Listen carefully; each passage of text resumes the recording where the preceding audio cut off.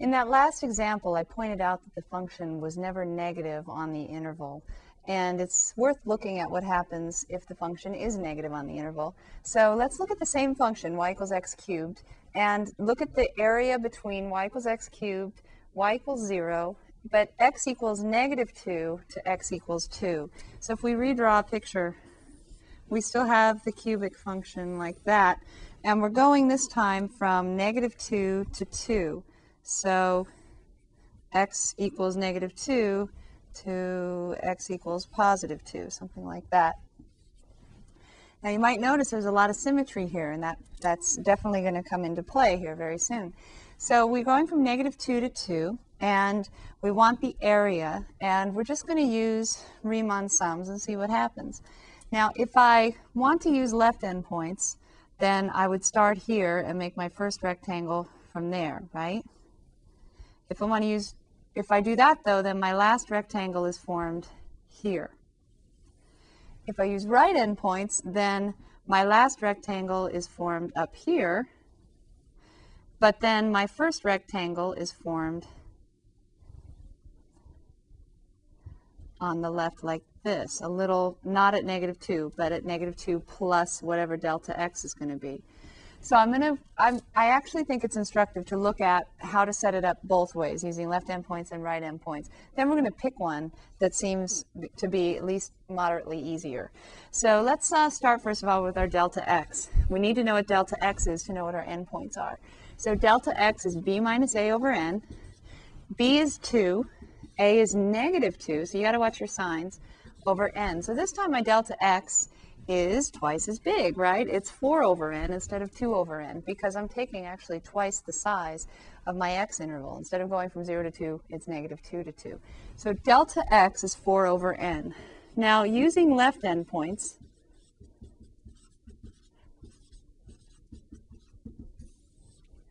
my C1 is going to be what? Using left endpoints, C1 is negative 2, isn't it? The left endpoint is negative 2.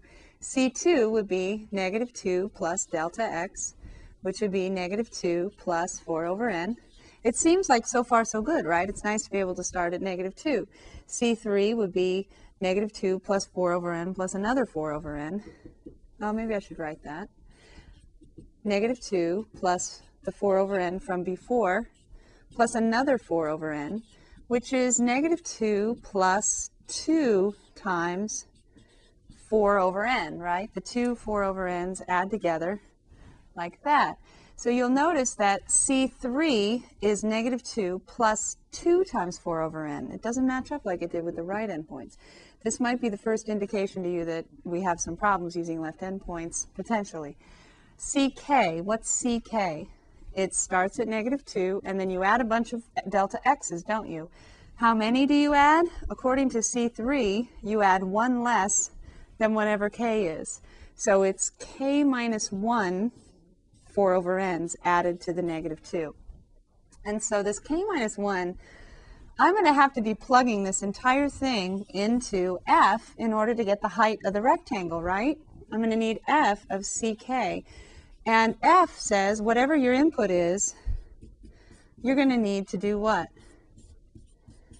F of x is a cubing function, so I'm going to have to cube that. Now, unfortunately, there's no getting around that plus there, but it's even worse having a k minus 1 here. So I don't think I want to use left endpoints. Let me see if right endpoints are any better. Using right endpoints, my C1 is going to be not negative 2 this time, right, because it's a right endpoint. So it's going to be negative 2 plus 4 over n, delta x. C2 is negative 2 plus 4 over n from before, plus another 4 over n, which is negative 2 plus 2 4 over n's. This time, like it did in the last example we did, the k matches with the number of 4 over n's you add. CK is negative 2 plus k 4 over n's. That's going to be what I plug in to f to get the height of my kth rectangle. So this input is going to be cubed, unfortunately. So instead of starting at 0, starting at -2 really messed me up in my Riemann sum. So we're going to need some algebra here in just a second. But f of ck is this thing cubed. So now I can set up my Riemann sum, and I think actually, in the interest of not running out of space, I'm going to go back and I'm going to delete this left endpoint stuff because we don't want to use that. And I'm going to start with my Riemann sum. The area is the limit of the Riemann sum as n goes to infinity. The sum from k equals 1 to n, f of ck times delta x. That's what I was going toward. That's why I needed f of ck. So the area is the limit as n goes to infinity. The sum, k equals 1 to n, -2 plus, can I write that as instead as 4k over n instead of k times 4 over n? The k times 4 over n, I'd rather write as 4k over n. All of that gets cubed. Then I multiply by another delta x. Delta x is 4 over n. So that's my Riemann sum that I need to evaluate. Now the problem is I've got a couple of things here. First, I've got something cubed, which is a big pain when there's a plus in between, right? Cubing a binomial is not easy. Then I have times delta x. So let me deal with my binomial. If you watched this particular tape from last time,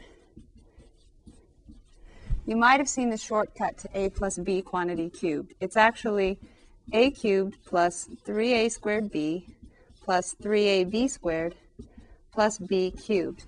And the coefficients 1, 3, 3, 1 came from Pascal's triangle, Blaise Pascal, mathematician from earlier days than Riemann and Gauss. So a cubed plus 3a squared b plus 3ab squared plus b cubed. I'm going to use that to take my -2 plus 4k over n and cube it. I'm going to do that first, then I'll put it back in my Riemann sum. So I'm going to just cube the -2, because that's a cubed. By the way, a is -2, and b is 4k over n. Okay? So I have a cubed, -2 cubed, plus 3a squared times b to the first plus 3a, oops, a is -2, times b squared, and b is 4k over n. Then finally plus b cubed. So I have a cubed plus 3a squared b plus 3ab squared plus b cubed. And the first one's a cubed. So pause and stare at that for a moment if you'd like to see that that's true, cubing that thing. Now I'm going to simplify. -8 minus plus, sorry, -2 squared is +4. 12, oops, times another 4 is 48. K over n. Minus this time, I have 4 squared is 16 times 6. Or you could do 16 times 2, that's easier, is 32. And 32 times 3 is 96. So I have a -96 k squared n. This is all arithmetic and algebra. So I have 16 times 2 is 32 times 3 is 96, and it's negative. And k squared over n squared, I almost missed something, right? Just talking about the algebra, I should just do it instead of talk about it. Plus 4 cubed is 64, k cubed over n cubed. It's really important that I take my time here because I don't want to go through a lot of work and then get the wrong answer. So I'm pretty sure this is correct. This is my height. It's all going to be multiplied by 4 over n. So I'm just doing the work outside here.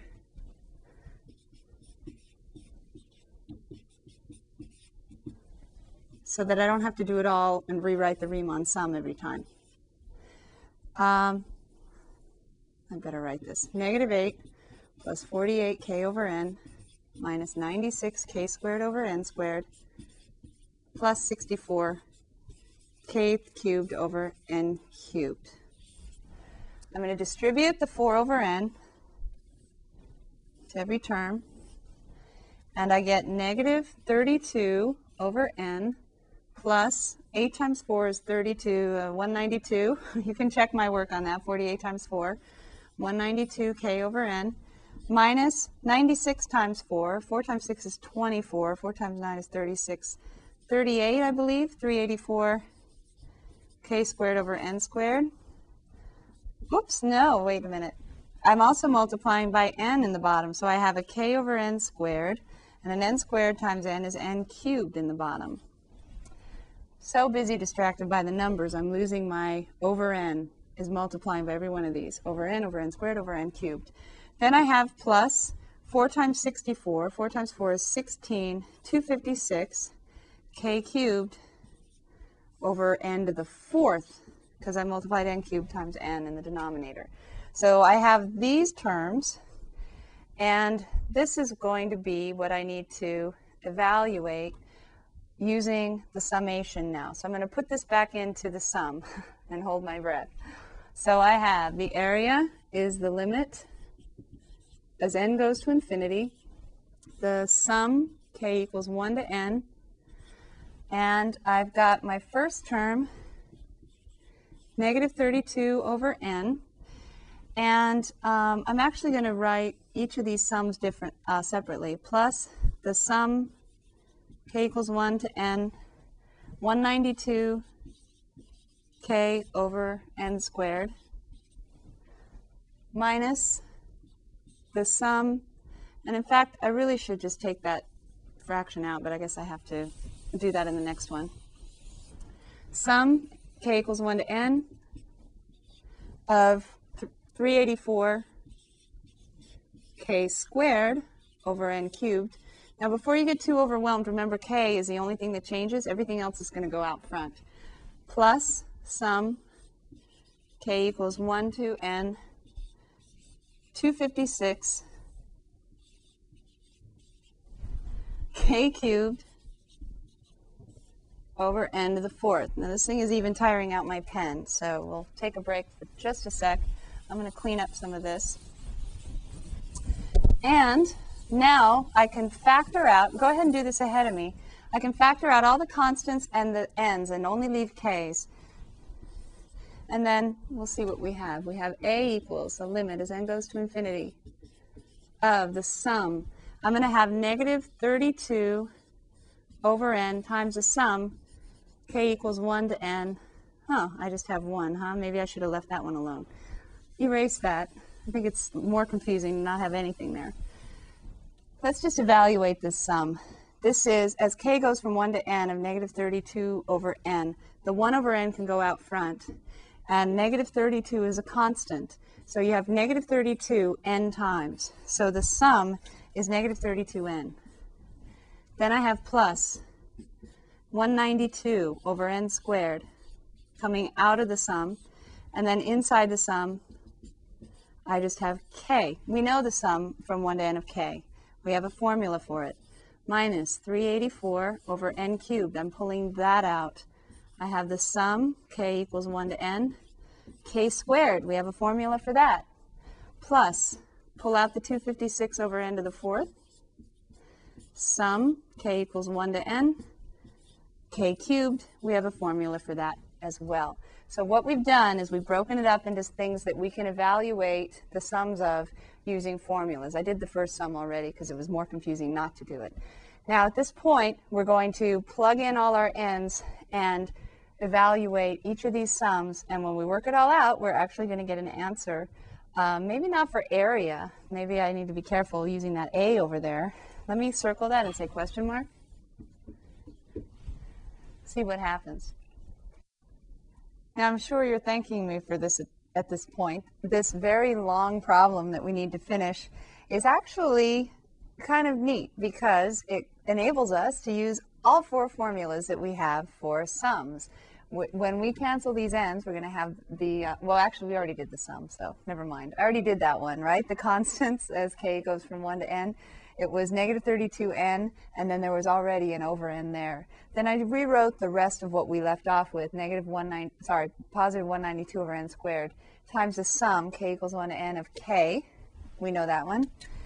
And then negative 384 over n cubed times the sum, k equals 1 to n of k squared, plus 256 over n to the fourth, the sum of k cubed. So now we've got a formula for k cubed, we've got a formula for k squared, and we have a formula for k. That was Gauss's formula. So now we can go ahead and evaluate the sums, and then we're going to see if we can take the limit. So step by step, we just have 4 terms coming from taking our cube of the right endpoint and then multiplying by delta x. So we have this here, and we have the limit n goes to infinity of negative 32. That's just going to stay, right? Because a limit of n going to infinity of a constant is just the constant back again. Plus 192 over n squared. Then the sum of all the k's, we use the formula for. That's n times n plus 1 over 2. Okay, see if you can finish this line using what you know for the sum of k squared and the sum of k cubed, and then come back. Coming back, let's see, we've got negative 384 over n cubed. The sum of k squared is n times n plus 1, just like before, but then it also has a 2n plus 1 factor, all over this times 6. And then finally we have plus 256 over n to the fourth times, by the way, let me underline that. That was the k squared sum. And the sum of the cubes, that's the n squared times parentheses n plus 1 quantity squared all over 4. We're taking the limit of all of this mess as n goes to infinity. And you might think, that's impossible, but it's not. So I'm going to go back here, and I'm going to simplify and take the limit. So I'm going to write each limit separately, I think. So what's the limit as n goes to infinity of negative 32? That's still negative 32, isn't it? Then I have plus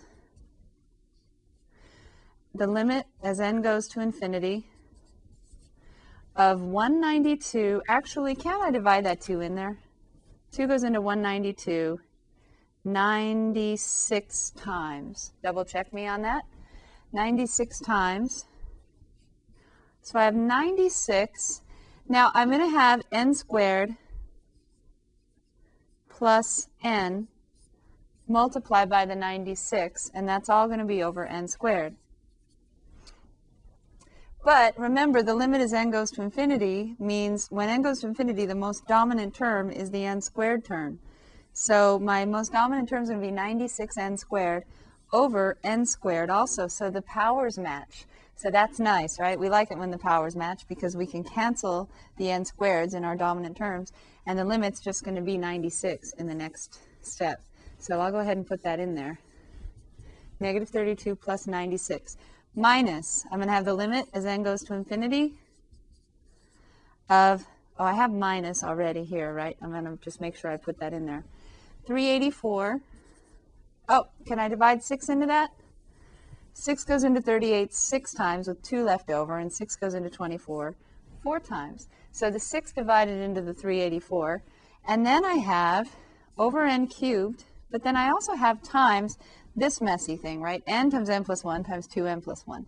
Now, if you think ahead, when you multiply all this stuff out, what's your leading term or your dominant term going to be? It's going to be n times 2n, isn't it? So that's going to be 2n cubed is your dominant term.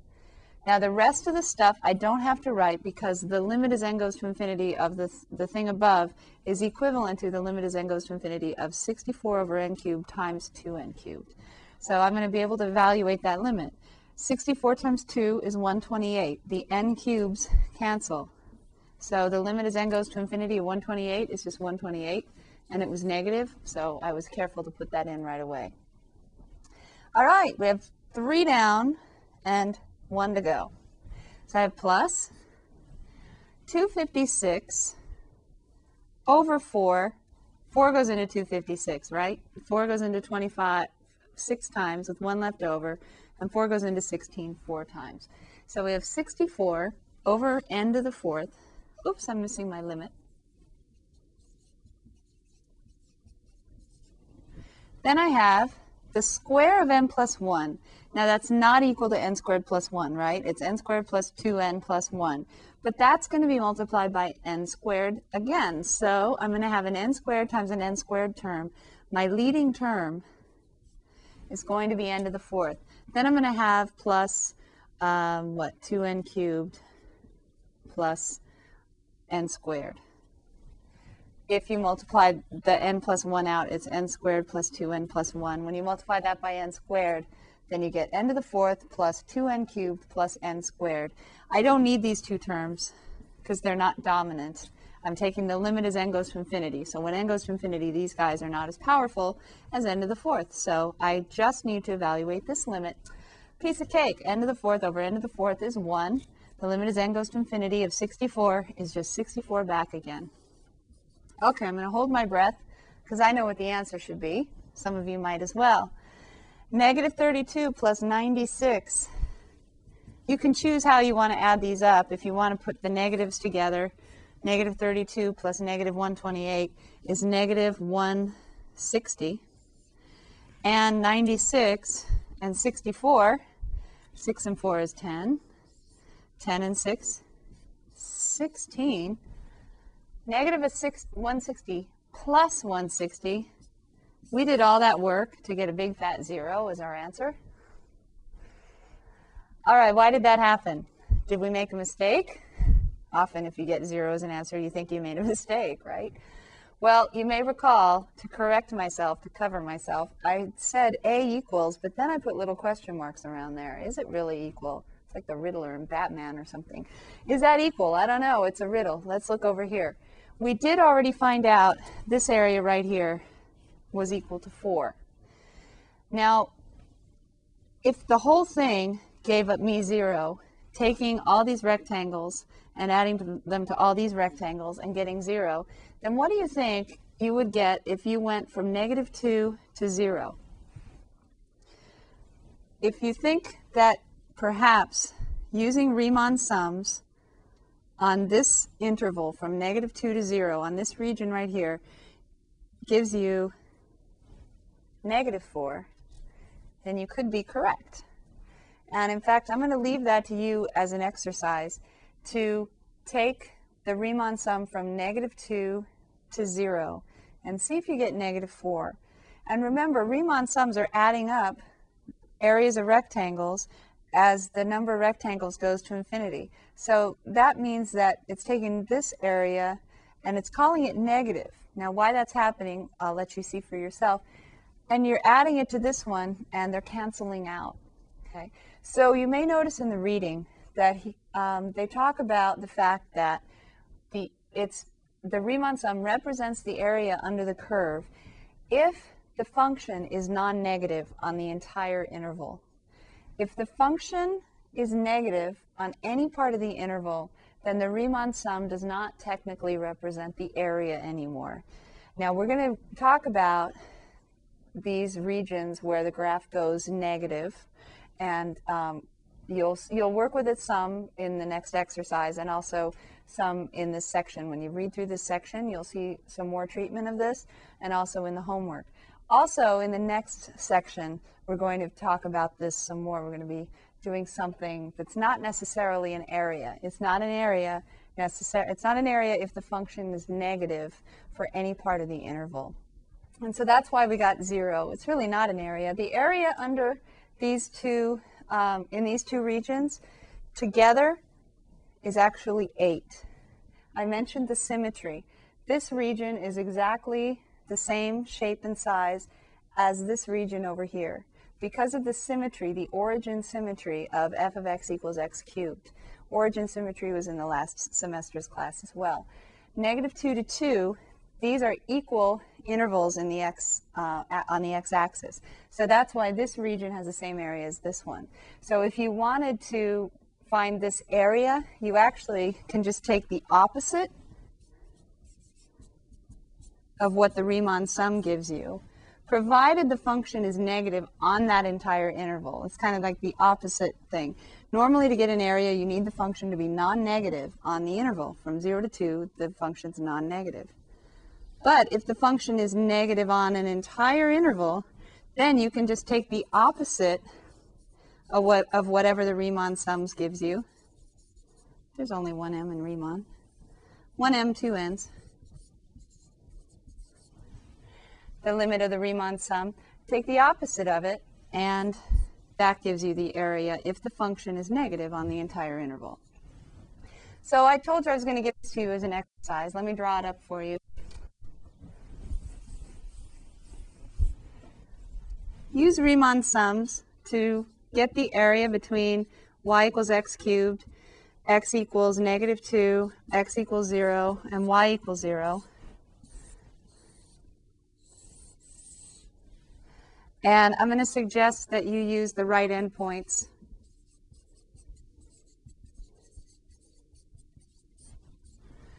And you're going to go, if you have trouble with the right, try the left. And you're going to go from negative 2 to 0. You're going to make rectangles. This is actually using the left endpoint. I'm trying to think which would be better. I thought right, but then, yeah, I think the right endpoint's better. Oh, that was correct. Going from here, the right endpoint. No, like that. And remember, your delta x is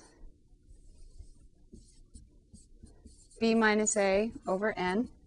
It's 2 over n again, just like it was when we went from 0 to n. And your c1, if you use a right endpoint, your c1 is negative 2 plus 2 over n. Dot, dot, dot, your ck endpoint. I'll let you figure that one out, okay? Figure out ck, then plug that in to get f of ck, and then plug that in to get your Riemann sum, and see if you can get negative 4, because that should be what you get with the Riemann sum going from negative 2 to 0. That negative 4 adds to the positive 4 that we found in the first example, and overall, that's why the Riemann sum from negative 2 to 2 would give you 0.